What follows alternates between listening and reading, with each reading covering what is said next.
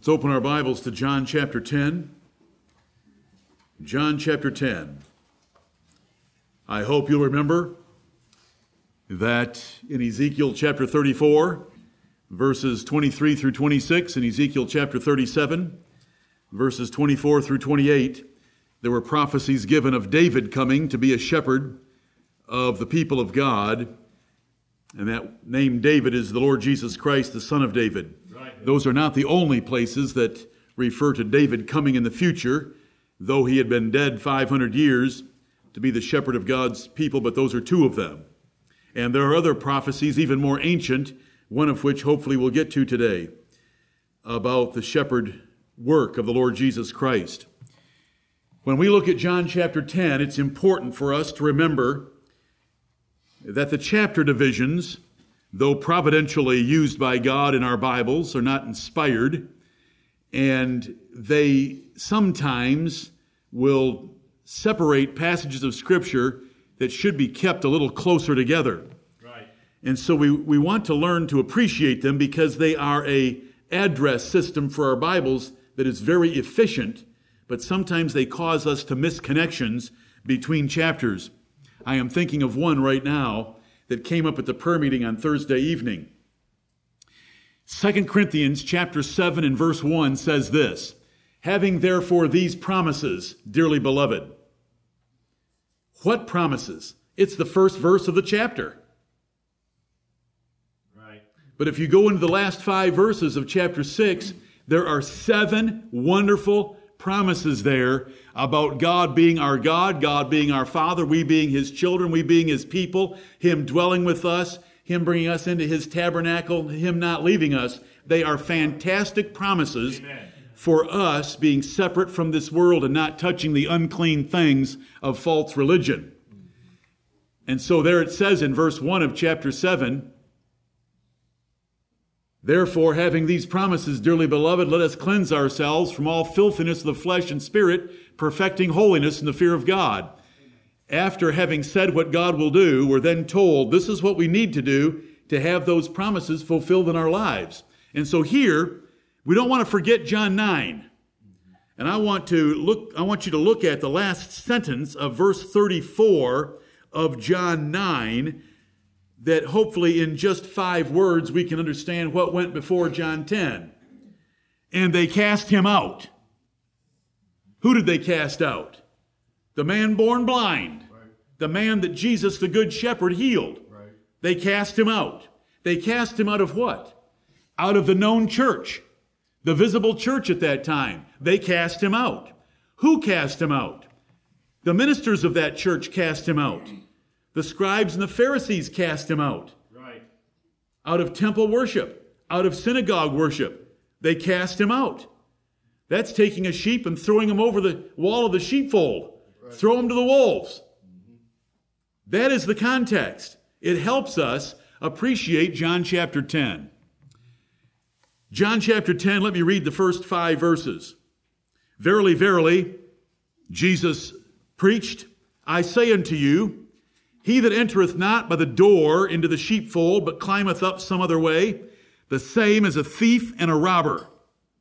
But he that entereth in by the door is the shepherd of the sheep. To him the porter openeth, and the sheep hear his voice, and he calleth his own sheep by name, and leadeth them out. And when he putteth forth his own sheep, he goeth before them, and the sheep follow him, for they know his voice. And a stranger will they not follow, but will flee from him, for they know not the voice of strangers." Today I would like to start with these 5 verses. We're going to cover some ground that we covered last Lord's Day, and it needs to be covered because I want to help you understand the first 18 verses of this chapter. I don't want you to be confused and to engage in speculative, theological, or soteriological considerations that will distract you from the real lesson that's laid here. The real lesson is there are 2 kinds of ministers in the world. There's everybody else and there's Jesus. And if we want to simplify it to start with, and the Lord Jesus Christ is the good shepherd, the great shepherd, the chief shepherd, and really the only one that counts. Right. The under-shepherds are so inferior to him they should hardly be called shepherds, but yet they are in the Word of God. We want to be faithful with rightly dividing the word of truth, that we don't get hung up on details of parables. And the Lord willing, when we meet again on Wednesday night for a family night Bible study the next time, it will be about parables and proverbs and how they're to be interpreted. Because too many errors are made by getting caught up in the details of parables. What I want to say to you by reading just the first 5 verses, and I am very careful in saying this to you, there isn't very much about Jesus Christ in those 5 verses. The 5 verses are to tell you what the relationship is like between a real shepherd and his sheep. The Jews understood it because shepherding, sheep raising, was a large part of their industry, a large part of their economy. It was a large industry in their economy. So they understood every single phrase of this. We, not having raised sheep before, need these verses to help us understand how a shepherd and sheep get along, and the care they have for each other, the knowledge they have of each other, and how the sheep know the shepherd, know his voice, and the shepherd calls his sheep by name, leads them out, gets them pasture, always enters by the door of authority and ownership, and he's not like a thief or a robber crawling over the door in some other way. But the primary lesson is sheep and shepherds, because there is no I am yet.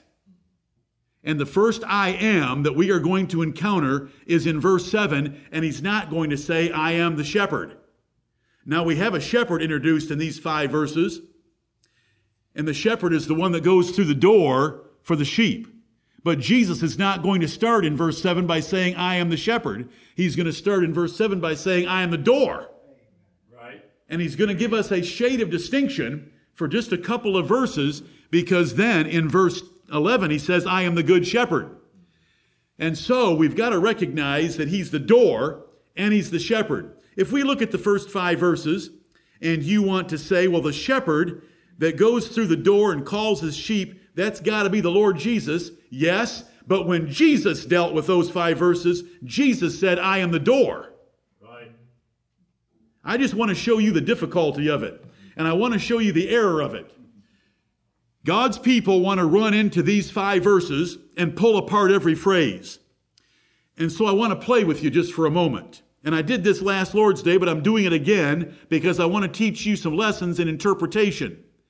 And these lessons are a weight and a burden on every faithful minister of God, because the Word of God is not simply to be read like a Dr. Seuss book and to tell you who Spot is and what ball he's chasing. And Jack and Jill went up the hill to fetch a pail of water.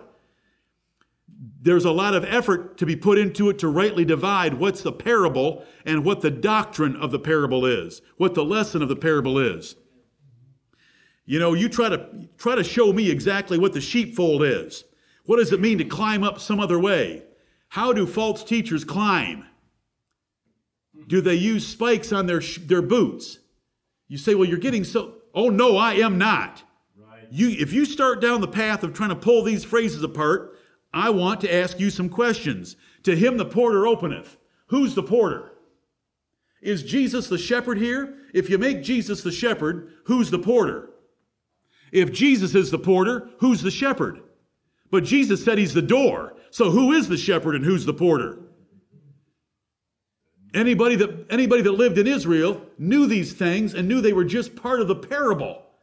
They were just part of the story that's going to lead to a lesson that there are good shepherds and there are bad shepherds. And the bad shepherds are either thieves or robbers, and they're not even connected to the sheep at all, or they are day laborers that are called hirelings, who are only doing it for a career and have no vested interest in the sheep. And the Lord Jesus Christ is no thief or robber, because he came through the door of divine authority to be the Messiah of the sheep. Neither is he a hireling, because he laid down his life for the sheep. But that's going to develop in the following verses.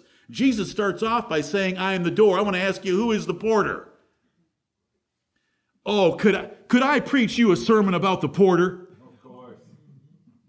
If I wanted to preach the way that some preach, I could bring tears to your eyes about the porter and opening the door. But that's not what we're supposed to get out of it. We're supposed to get a door out of it, and then we're supposed to get a good shepherd. Right. Then they get into verse 3. The sheep hear his voice. Here we go. The sheep hear his voice, and he calleth his own sheep by name. I want to ask you, if you get excited about those words and thinking about Jesus Christ, is this Jesus calling his sheep out of the grave in the great day when he's going to return? Because it says, the Lord shall descend from heaven with a shout. Right. Is that his voice calling his sheep by name? Or do we jump back to John chapter 5 and verse 25? See, that would be going back to John 5, 28 and 29. Marvel not at this, for the hour is coming in which all that in the grave shall hear his voice. Yeah, we could connect those two and make ourselves a snowball and watch it melt under the heat of God's examination of our Bible methods. Or we can jump back to verse 25, and this is regeneration.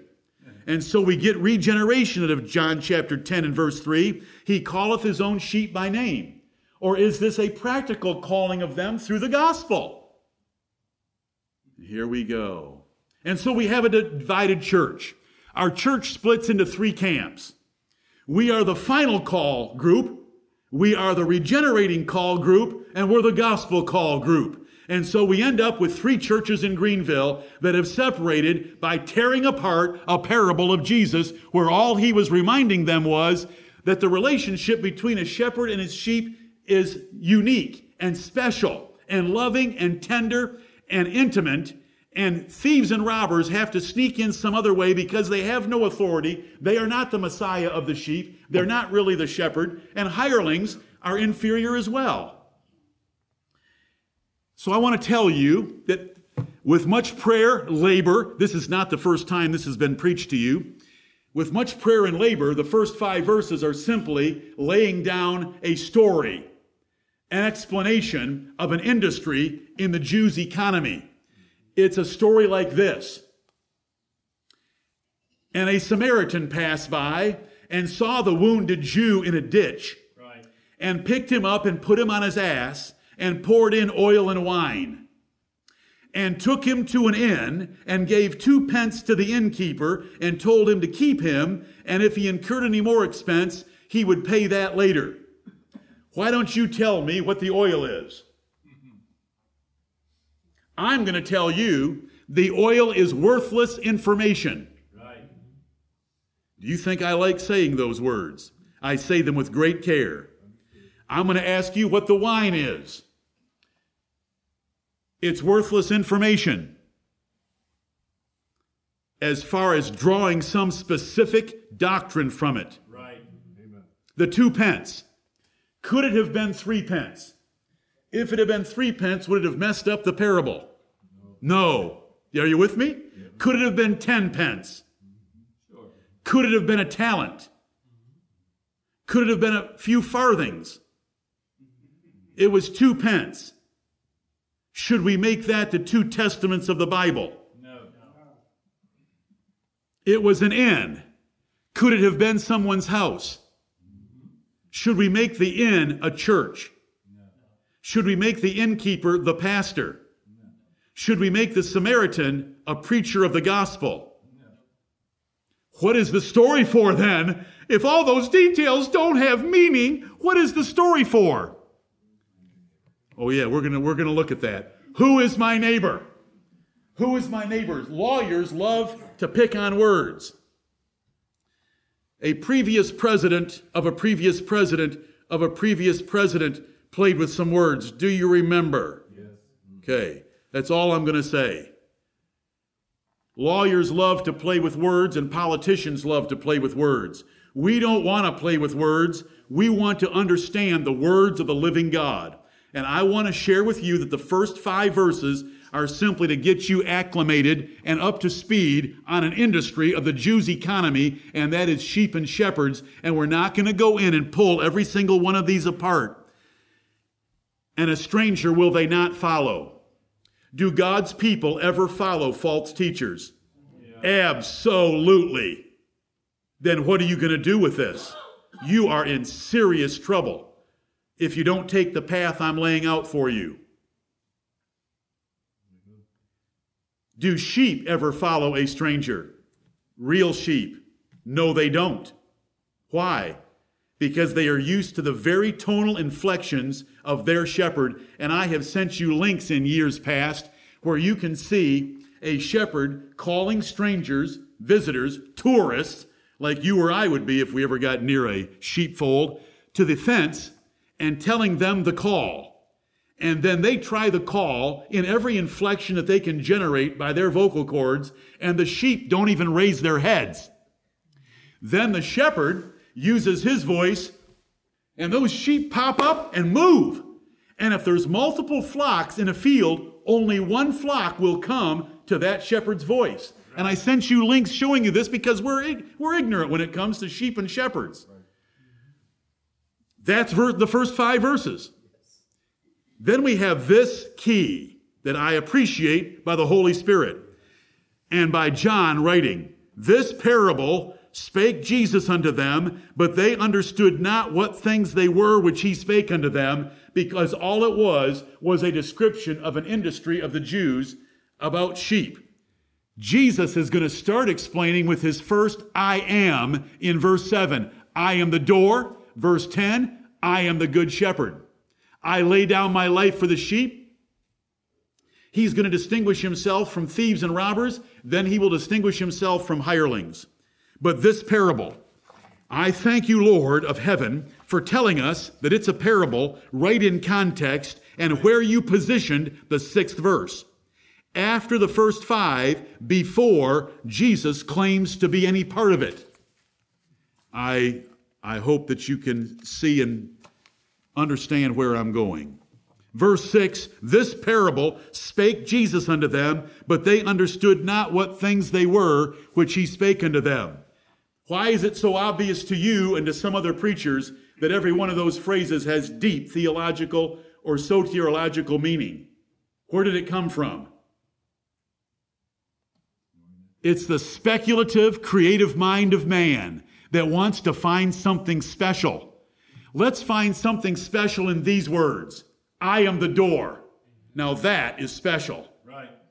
Because I know that when we read through the first 5 verses the first time, you never thought of Jesus being the door. You thought of Jesus being the shepherd going through the door, but Jesus said he was the door. So you were already wrong with your best guess. And your best guess is very different from the rest of your guesses about this passage. Because you don't have a clue who the porter is. Or who the thieves and the robbers are, hardly. Right. Verse 6, this parable. Okay, will you allow me a few minutes? Thus far, there's been no I. Thus far, it's just sheep, shepherds, thieves, and robbers and porters. Not until verse 7. Oh, you say, I see an I in verse 1. I say unto you. Good. There is an I there, but he doesn't say what he is in the parable. That comes in verse 7. Lord, help us. Heavenly Father, I've prayed it 1,000,000 times, 1,000,000,000,000 times in private. Never let us misdivide your scriptures. Amen. Let us never find less than you intended, nor more than you intended. Amen. Let us find what you intended. Let us give the sense and cause the people to understand the reading. Heavenly Father, I will flush anything I've ever said. I will embrace things I have said were in error if you show us. But you will have to show us with a tsunami of evidence. And I thank thee for the sufficient evidence in this passage to know that where we are headed is the right path. Right. In Jesus' name, I thank thee. Amen. Amen.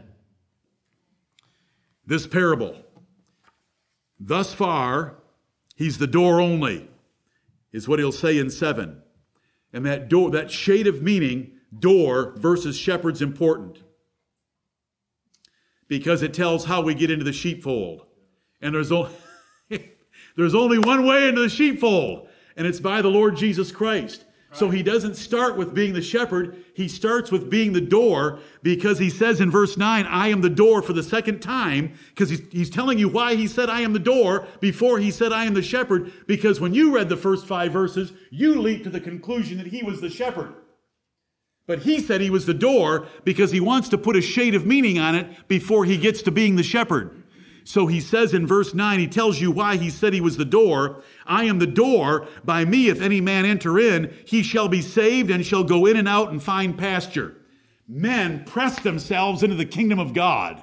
The Bible tells us by repentance, they press themselves in by repenting before the one coming, the Lord Jesus Christ. And we press ourselves in the kingdom of heaven by repenting and being baptized in the name of the one who came 2,000 years ago, the same one, the Lord Jesus Christ. That is why there's this little distinction for just a few verses. It runs from verses 7 through 10, if you want to go all the way to 10, because verse 11 is, I am the good shepherd, and he's moving forward in his lesson. This is very painful for me. This is very heavy for me, and I hardly ever tell you when things are painful or heavy for me. But God knows, and a little woman that happens to live with me knows. And a brother who called me at the wrong time yesterday knows that I grieve about decisions like this, because I know that there have been sermons preached from the first 5 verses that have brought tears to people's eyes. But I want to share with you that there have been sermons preached about the Good Samaritan that have brought tears to people's eyes, and they didn't even know what they were preaching. Right. Most men are very confused about the nature of proverbs and parables and their right interpretation. Proverbs and parables are not earthly aphorisms or stories to make truth easy for the ignorant or uneducated people. Parables are extended proverbs. Do you want to know the definition of a parable? An extended proverb or riddle. That's what a parable is. Are riddles easy? No. Try the Friends of Samson sometime. Parables are extended proverbs or riddles needing careful interpretation to get the right lesson. Let me show you. Look at John 16. We're in the Gospel of John. This is going to come up later with Jesus' own apostles. John 13, 14, 15, and 16, and 17, those 5 chapters are very intimate conversation between Jesus and his apostles, hours before the crucifixion. Hours. Between the Last Supper and crucifixion.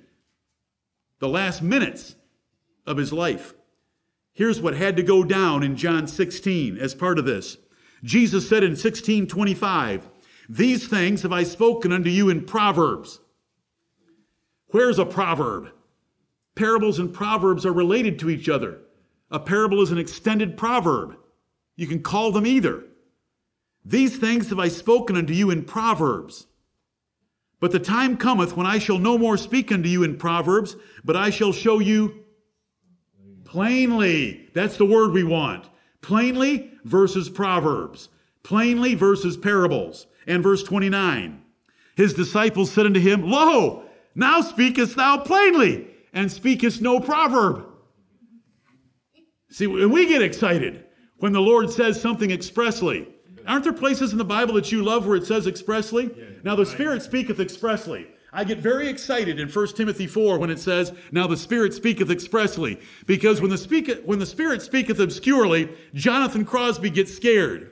But when he says he speaketh expressly, he gets excited. We know this one.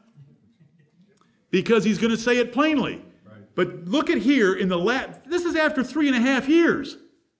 The apostles are still whining, and Jesus still understands they can't understand his proverbs. Look at Ezekiel chapter 17. I know it's a long ways away from John, but I just want to show you. Because I used a word that you haven't seen yet, and you're wondering, why did you use the word riddle? Okay. I want you to question every word that I use.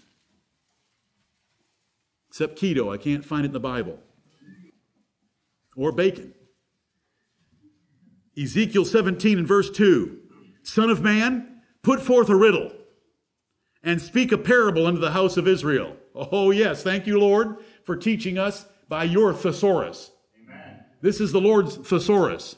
This is the Lord's setting up of synonyms for us. A riddle and a parable. Yes, now we know that parables are not the easiest things in the world to figure out. Thank you, Lord, for telling us that. What are these parables, proverbs, riddles called in Proverbs chapter 1, verses 5 and 6? The dark sayings of the wise that need to be interpreted because they weren't written by Dr. Seuss. They were written by the God of heaven, and he wrote the Bible perfectly. He wrote the Bible to keep wisdom from men that don't deserve it. And he wrote the Bible to give wisdom to us who will humble ourselves and come as little children. Trust me. Take your little child and show him John 10. Where there is no vision, the people perish. Now that's a proverb. How many building committees have used Proverbs 29 and verse 18, where there is no vision, the people perish? The people are sitting in a building that they've only paid half the mortgage off. It seats 300 people, and it has plenty for them.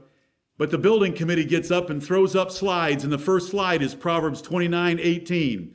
Where there is no vision, the people perish. Then they show a building that's going to cost 10 times as much and ask the people to go out on a limb with them to get a mortgage for this building that is 10 times as much, because if you don't have a vision about growing, the people perish. Oh, that verse has been used that way so many times by every building committee except ours. Amen. You have never had Proverbs 29:18 laid on you. Where there is no vision, the people perish. I wonder what the second half of that proverb might be for our learning. Well, here's the second half. But he that keepeth the law, happy is he. So the vision is not a building 10 times larger. The vision is knowing God's will. Right. Where there is no vision, where God is not revealing himself to his prophets by visions, the people perish because they don't have the word of God. Where there is no vision, the people perish. But he that keepeth the law, happy is he. When men have a revelation of the law of God and are able to keep God's commandments, then they're happy, which is the opposite of perishing in their ignorance of not knowing God's will for their lives. Right. Amen. Why do they make so many errors? Because they don't want to understand that Proverbs are riddles, and riddles are not easily visible as to what they mean. And so it takes work.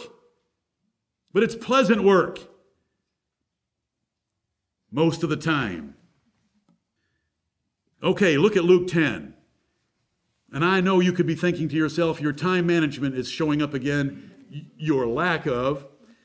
But I want you to understand John 10.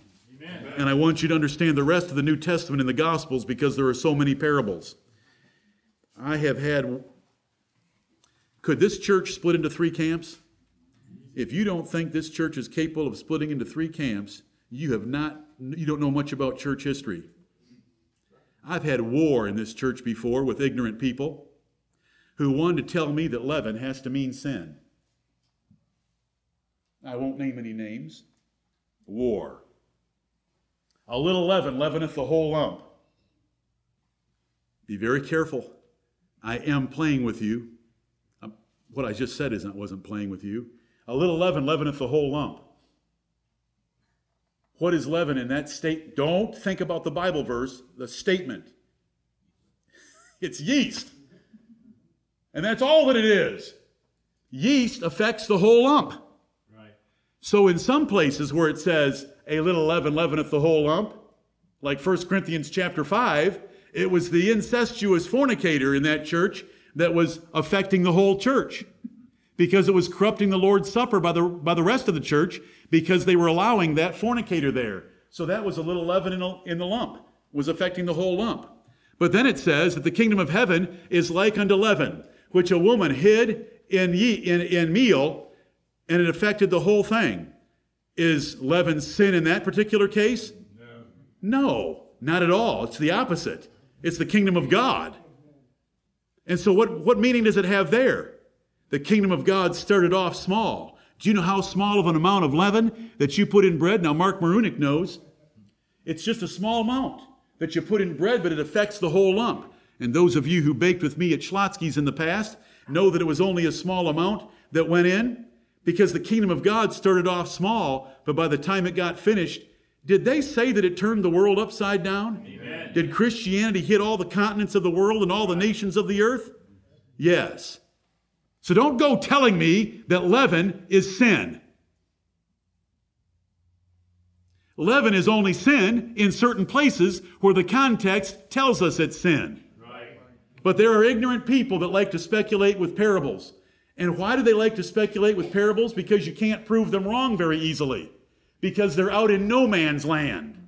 Because there are no verses in the Bible to stop you. Because you can just make it anything you want. If you tell me that the oil that the Good Samaritan poured into the wounded Jew's wounds is the Holy Ghost and the wine is the gospel, are there verses that support those two things? Yes, there are. And you can go down this road and you could preach a series of messages on the Good Samaritan. Because you could preach a sermon about the wine and you could preach a sermon about the oil. And neither of them have anything to do with the lesson. Right. He could have poured in sterilized water. He could have put a Band-Aid on the wounds. The lesson is, who is my neighbor? A cultural enemy is your neighbor when that cultural enemy has had circumstances come upon him that are an act of God, and you are the first one to happen upon him, and you can do something about it. Right. The Good Samaritan, it's in Luke 10, verses 29 through 37.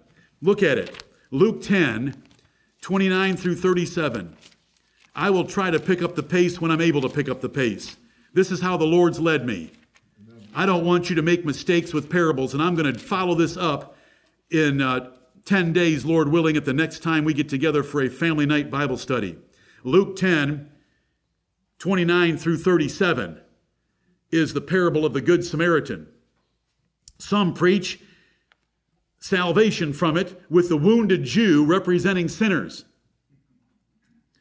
Though the Bible does say we're dead in trespasses and sins, and even good Samaritans can't help a dead sinner. Right.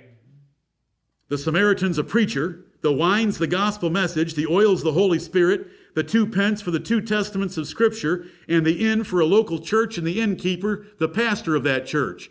And they can preach a sermon that'll bring tears to your eyes. So, if I could get serious for 3 minutes and listen to Joel, I might get tears in my eyes. But I can't get serious with Joel. Many get foolishly creative and assign meaning to the details of the parable and lose the lesson. And this is the lesson. The details don't matter. I've had questions in this church in the last 6 weeks. How does a drop of water on a finger help a man in hell? It doesn't. It's just to show the severity of the situation that the man would even ask for a drop. That's right. Why do you even want to go down that road? What are you going to learn from it? Haven't I made hell hot enough? I'll preach it again next Sunday. I'll get hell warmed up for you. If you think you need to be thinking about a drop of water on a fingertip landing on your tongue. Right. The Lord likes to make some pretty severe examples in some of his parables. Embrace them. Amen. But get the lesson. Right. Amen. Get the lesson. There's a difference between going to heaven and hell, and the two people can't cross over to each other. That's right. And if they don't hear the word of God that's preached in the synagogues, it's not going to help no matter what were to happen. They're going to hell. Let's just get the basic lesson. The whole purpose of this parable of the Good Samaritan is found in verse 29 and verse 37. Jesus sandwiched it for us. Verse 29, the lawyer, willing to justify himself, said unto Jesus, "And who is my neighbor?" If you want to tell me that to please God, I need to love God and love my neighbor as myself, then who is my neighbor? Lawyers love to play games with words, and that's all that it is. It's a game. There is no valid reason for that question. That is a stupid, scornful, ridiculous question. And when I get foolish and unlearned questions, you don't get answers. Right. I don't answer foolish and unlearned questions. Why don't I answer foolish and unlearned questions? Because I'm told not to answer them, because the people asking them don't deserve an answer. anyone asks in sincerity to learn truth, I will do anything in my power to help them. A scorner. And so he gets cut off with a lesson they did not want to hear. And the lesson that they didn't want to hear was a cultural enemy. Because there were Levites and a priest that passed by that were of the same culture, the same nation as the wounded Jew and did nothing, but it was a good Samaritan. And so that really hits us deep if we understand the lesson. Who is my neighbor when the Bible says, thou shalt love thy neighbor as thyself? Is it the person living next door? Not really. That's cheating. Is it my friends? No, not really. That's cheating. Is it your cousin? No, that's cheating. It's a cultural enemy that you hate and they hate you. But he's in a situation where he could use your help, so you stop and help him. In verse 36, Jesus said, which now of these three thinkest thou, lawyer, which now of these three thinkest thou was neighbor unto him that fell among the thieves? And he said, he that showed mercy on him. Then said Jesus unto him, go and do thou likewise. That's how you keep the second commandment. And so that whole lesson, I know I'm repeating myself. That whole lesson is who is my neighbor. That whole lesson is how to keep the second commandment. And the details of it are quite irrelevant. Right. He could have put a Band-Aid on the wounds. He could have wound them up. He could have gone and got a compression Band-Aid from Walmart. He could have put him in a Jeep Wrangler instead of on his asses. None of that stuff matters. Right. Sometimes the Lord helps us with a verse before and a verse after. That's why I'm pointing out verse 6. John interfering in the passage and saying, Jesus spoke this parable and no one knew what he was talking about. Then Jesus says, I am the door, when you wanted him to be the shepherd. You wanted him to be the shepherd so bad in those first 5 verses, it was hurting you. And then Jesus said, I am the door. Because he wants you to think of some angles on it that aren't readily apparent. The prodigal son has confused many. It's Luke 15. Some get distracted by the details and assume it teaches how to be a good father. They think that it teaches how to divide an inheritance with children.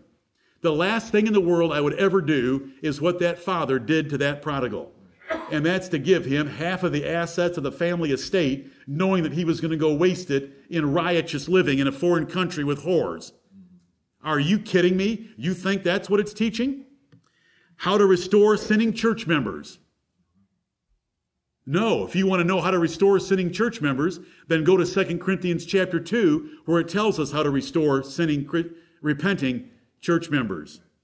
The purpose in the lesson of the prodigal son, is it primarily about the prodigal son or primarily about the elder brother? Right. It's primarily about the elder brother because it's a rebuke against him for resenting the celebration of a repenting sinner. Because the entirety of Luke 15, 1 sheep out of 99 that need no repentance. Hello? Are there sheep?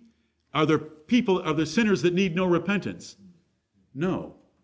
Or there's 10 coins and one's lost. The angels in heaven rejoice, but the elder brother didn't want to rejoice because he was like the Pharisees. Because verses 1 and 2 of Luke 15 tell us this is against the Pharisees who saw Jesus eating with repentant sinners and rebuked him for it. Oh, you're close by. We're at Luke 10. Just flip over to Luke 15. Look at the first 2 verses. Then drew near unto him all the publicans and sinners for to hear him. And the Pharisees and scribes murmured, saying, this man receiveth sinners and eateth with them. That is the entirety of Luke 15. Because you have 99 sheep that Jesus said don't need to repent because they're self-righteous. And one that does repent and is found by the shepherd. Oh, and the stuff that comes out of the Good Samaritan. Do you mean to tell me that when I repent, God doesn't meet me halfway? Listen, if you've repented, God's already come all the way. What are you talking about? Did I teach that in the R Factor? But we're going to teach it from other places in the Bible, not just Luke 15. Right. Because Luke 15 has more than that for you. It's to rebuke the elder brother that we don't celebrate like the angels in heaven when a sinner repents. because we resent them being able to live such a sinful life, then repent and have it all blown away. Lord, save us from such self-righteous thinking. The sower, Matthew 13, the parable of the sower. Matthew 13. We read Matthew 13, 10 through 17, where the disciples asked Jesus, why are you speaking to them in parables? And Jesus explains why, that he's hiding the lesson from them, but he will explain it to his apostles outside of their hearing. And we use the passage many times to show why Jesus preached with parables. This chapter tells us that Jesus preached with parables all the way through it. Let's see. Verse 3, Matthew 13, 3, and he spake many things unto them in parables, saying, behold, a sower went forth to sow. Verse 34, all these things spake Jesus unto the multitude in parables, and without a parable spake he not unto them. Now, how much did they get out of a sermon like that? Not very much, because even the apostles couldn't figure them out, and Jesus had to explain to his apostles. But we have the parable of the sower. There's a wayside hearer that the devil comes and snatches away the word of God. There is a stony ground. The seed lands on stony ground. It springs up, but it has a shallow root system, and so when the sun rises on it, it doesn't bear fruit. There's a thorny ground seed that lands, and it springs up, but the thorns grow up around it and choke it out so it doesn't bear fruit. And then there's good ground. And some bears 30-fold, some 60, and some 100. Okay. What do they do with that? Obviously, the good ground was made good by God. That's regenerate elect. And they're converted. I don't know why God only regenerates some 30-fold and regenerates others 60-fold and regenerates others 100-fold, but let's just run it for the moment. Think about it. Then there's two grounds where they hear the word of God and they leap up, but they're choked out or they're burned away by persecution. Those are unconverted elect. Because see, they don't follow through with conversion, but they're God's elect because they spring up. Then there's a wayside here. The devil comes and snatches it away. They're reprobates, obviously. Isn't it obvious to you? No, it's not very obvious because it's a parable. Are you with me, though, on how they explain it? There's reprobate hearers. There's unconverted elect, two in the middle, and then there's God's regenerate elect that reach full conversion. The answer is in Luke 8:18 and is not in Matthew. If you stick with Matthew, you will not get the bottom line that we want. We had a bottom line for the Good Samaritan. Who is my neighbor? There's a bottom line for this one. And we had a bottom line for the prodigal son. Where was the bottom line? The first two verses. The Pharisees murmuring at Jesus for sitting with sinners and not rejoicing with him and the angels of heaven over repenting sinners, because those are the only sinners Jesus ever sat with. More than once were repenting sinners. Luke 8 and verse 18. Luke chapter 8. Luke chapter 8 and verse 18. And if you write in your margins, you will want Luke 8:18 beside Matthew 13, 10 through 17. Right. Because Luke 8:18 is Jesus drawing a conclusion from the parable of the sower. Take heed, therefore. The therefore is drawing a conclusion from the parable of the sower. Take heed, therefore, how ye hear. How ye hear. Because you can hear different ways. And so take heed how ye hear, and he's referring to his apostles. Take heed, therefore, because of the parable I just gave you, the lesson of it is for you to take heed how you hear, because you can hear any one of those four ways. For whosoever hath, to him shall be given, and whosoever hath not, from him shall be taken away even that which he seemeth to have. Have you ever listened to the preaching of God's word like a wayside hearer, and the devil snatches it away, and by the time you get home you can barely remember what was even preached, let alone be convicted by it? Have you sprung up with joy and by Tuesday forgot your conviction? Have you sprung up with joy and with a little persecution you decided not to follow through with some commitment to Christ? Have you heard the gospel and sometimes responded with 30-fold fruit bearing? Have you heard it at other times and responded with 60-fold fruit bearing? Have you responded at other times and it's been 100-fold fruit bearing? It really changed your life. We have listened and heard the gospel and responded to it in all those ways. The good ground is not regenerate ground, except any ground to ever hear properly has to be regenerate, but there isn't a lesson about regeneration in Matthew 13. Right. It's how we hear. We choose to have good ground because the good ground, see, you look at the word good ground. Well, there's only one good, and he would have to make us good because we're dead in trespasses and sins. You're running down a path that isn't there. The good ground, what is it? It's not stony, it's not wayside, and it doesn't have thorns, and that's all it is. It's good ground. Good ground for what? Good ground for throwing seed, because it'll grow there, because there's no thorns, there's no stones, and there's no wayside, there's not a sidewalk. You know, throwing in the sidewalk, the birds tend to eat it, because it doesn't grow very fast in a sidewalk. That's a waste. Are you with me? It's our choice. How are we going to hear? You're going to hear like good ground. Good is not being regenerate ground. Good is fulfilling the parable. And the parable is just saying there's sidewalks, there's ground with thorns, there's stony ground that doesn't have deep soil, then there's good ground that has deep soil, no sidewalk, and no thorns, and that's the kind of here we're supposed to be. Right. Lord, I'm trying. I'm in quicksand, and the more I struggle, the deeper I slip, in my opinion, but I'm trying. Amen. I want you to embrace the Lord's lessons. Yeah. Right. And the lesson is, take heed therefore how ye hear. Don't take heed so that you'll know if they're regenerate or not by how they hear. Are you? Okay. One more. Oh, you want an obscure one? Here we go. Luke 16. I gave it to you recently. Luke 16, 1 through 9. It's the parable of the unjust steward. Oh, yes. The unjust steward. Very obscure to most and impossible to grasp for most. Do you remember it? Yes. Verse 1, there was a certain rich man which had a steward, and the same was accused unto him that he had wasted his goods. Please keep that in mind. That this certain rich man didn't like the steward wasting his goods. And he called him and said unto him, How is it that I hear this of thee? Give an account of thy stewardship, for thou mayest be no longer steward. Does this rich man like having his assets wasted by the steward? No. Can we start off with that? Because the steward's going to waste some more of his assets. He's going to mess around with his accounts receivable ledger.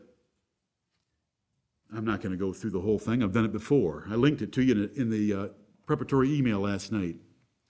Some get distracted by the implied endorsement of a man's fraudulent protection of his career. This man goes out and changes the accounts receivable ledger, cheating the rich man out of somewhere between 25 and 50% of his assets on the AR ledger. And he gets commended. He gets commended for it. But what does he get commended for? Stealing from the rich man? Or does he get commended by being very sagacious and prudent about the future, protecting his career? That by reducing the accounts receivable for my master, I'm reducing the accounts payable for future employers. And they're going to like me. So that when I get fired by this guy, then I'm going to go with those guys because I will have cut their accounts payable by 25 to 50%, and they're going to want to hire me. Are you all with me? Yes. What should we learn? Should we learn that if you think that there's an industry slowdown or your company is about to lay off, that you should start stealing and embezzling in order to provide for yourself after you lose your job. Why not?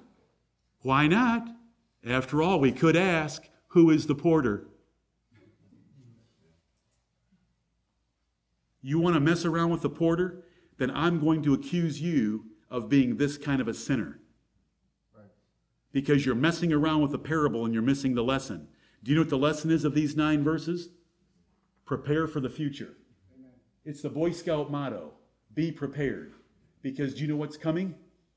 Hellfire. And the great day of judgment. And so you want to prepare for it. And Jesus said the children of this world are in their generation wiser than the children of light, because they will put their conspiring wicked minds to work to think of, if I adjust the AR ledger for my master, that's adjusting the AP ledgers for future employers for me. They know how to take care of themselves. This is not an endorsement of wickedness. This is an endorsement of prudent planning for the future, and Christians should prudently plan for the future by making their calling and election sure, so that when that day comes, they can never fall.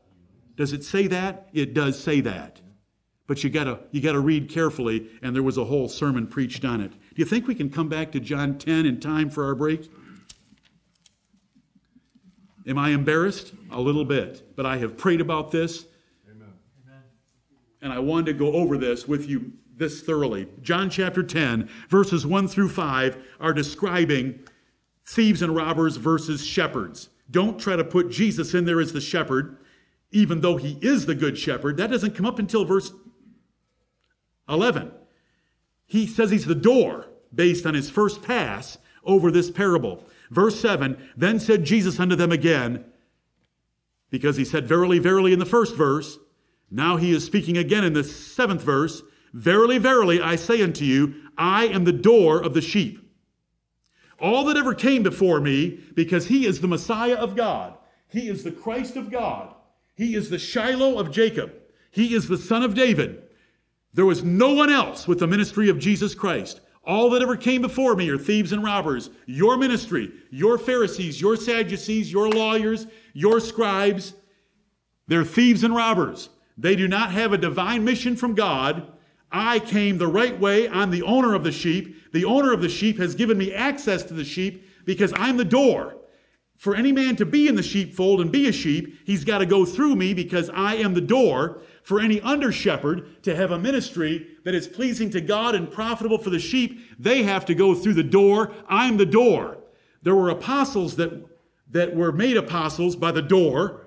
And every under-shepherd had better take heed how he treats the flock, because the only way to treat the flock is by the way of the door. And the door is Jesus Christ. 1 Corinthians 3, Paul told ministers, though it is a general epistle, there are some verses in there about the ministers that were part of that church when Paul wrote them and said, there is one foundation that's been laid, and that foundation is Christ Jesus.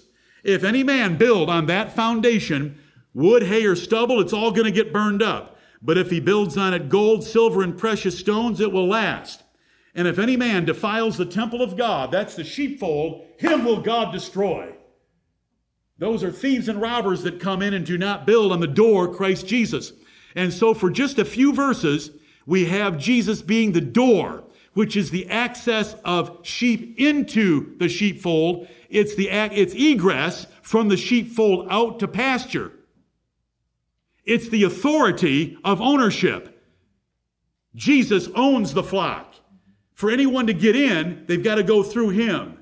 No man cometh unto the Father but by me. No one gets into the kingdom of heaven but by repentance and falling on the Lord Jesus Christ. If you fall on this rock, you'll be broken. But if this rock falls on you, it will grind you to powder. That's the door. And so for just a few verses, he surprises us by not saying, I am the good shepherd in verse 7, but saying, I am the door, because he wants us to realize access and egress is by him and only him. By me, if any man enter in, sees the door. He shall be saved and shall go in and out and find pasture. The kingdom of heaven is the place of salvation. And the Lord added to the church daily such as should be saved. because there's a practical salvation by being in the kingdom of the Lord Jesus Christ and in one of his local churches as a subset of that. And she'll go in and out and find pasture. And he jumps back to the thief in verse 10. So we're talking about ministerial differences. The thief cometh not, but for to steal and to kill and to destroy. I am come that they might have life and that they might have it more abundantly. Now here he is coming, and he sounds different than a stationary door, and he's going to say that in verse 11. I am the good shepherd. So he is transitioning in verses 10 and 11 from being the door to being the shepherd. And then we can take up when we come back from break and go as fast and as far as we can with him being the good shepherd. But until then, verses 7, 8, and 9, he is the door. As the door, he is the means of getting in the sheepfold as a sheep. He is the means of anyone being a shepherd, an under-shepherd of the sheep. He is the rightful way of getting in and getting out of the sheepfold. There are sheep that get out of the sheepfold a different way. A thief or a robber crawls over the wall, takes them by the scruff of the neck or the legs, puts them in a bag, and hauls them back over. He's the door. There's only one way in and one way out. And we want him to be our door. Then we want him to be the shepherd that uses his own door. You say, I just can't handle that. Well, I'm sorry, because that's what he does in John chapter 10. He says, I'm the door when you think he's the shepherd, and then he's going to say he's the shepherd when you thought he was the door. Because he's both. Amen. He's absolutely both. You can't get in except through him. You can't get out except through him. There is no ministry of those sheep except through him. And then he's the ultimate minister of the sheep anyway, because he is the good shepherd, and he's going to lay down his life for the sheep, even for us Gentile sheep. I know what I just did. I just went back and covered less ground than I did last Sunday morning. The second time around.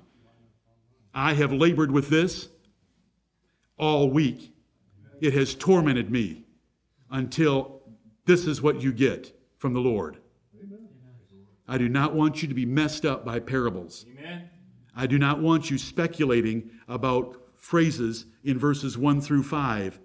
If you want to speculate about them, find them true somewhere else where it's not a parable and doctrine is being taught.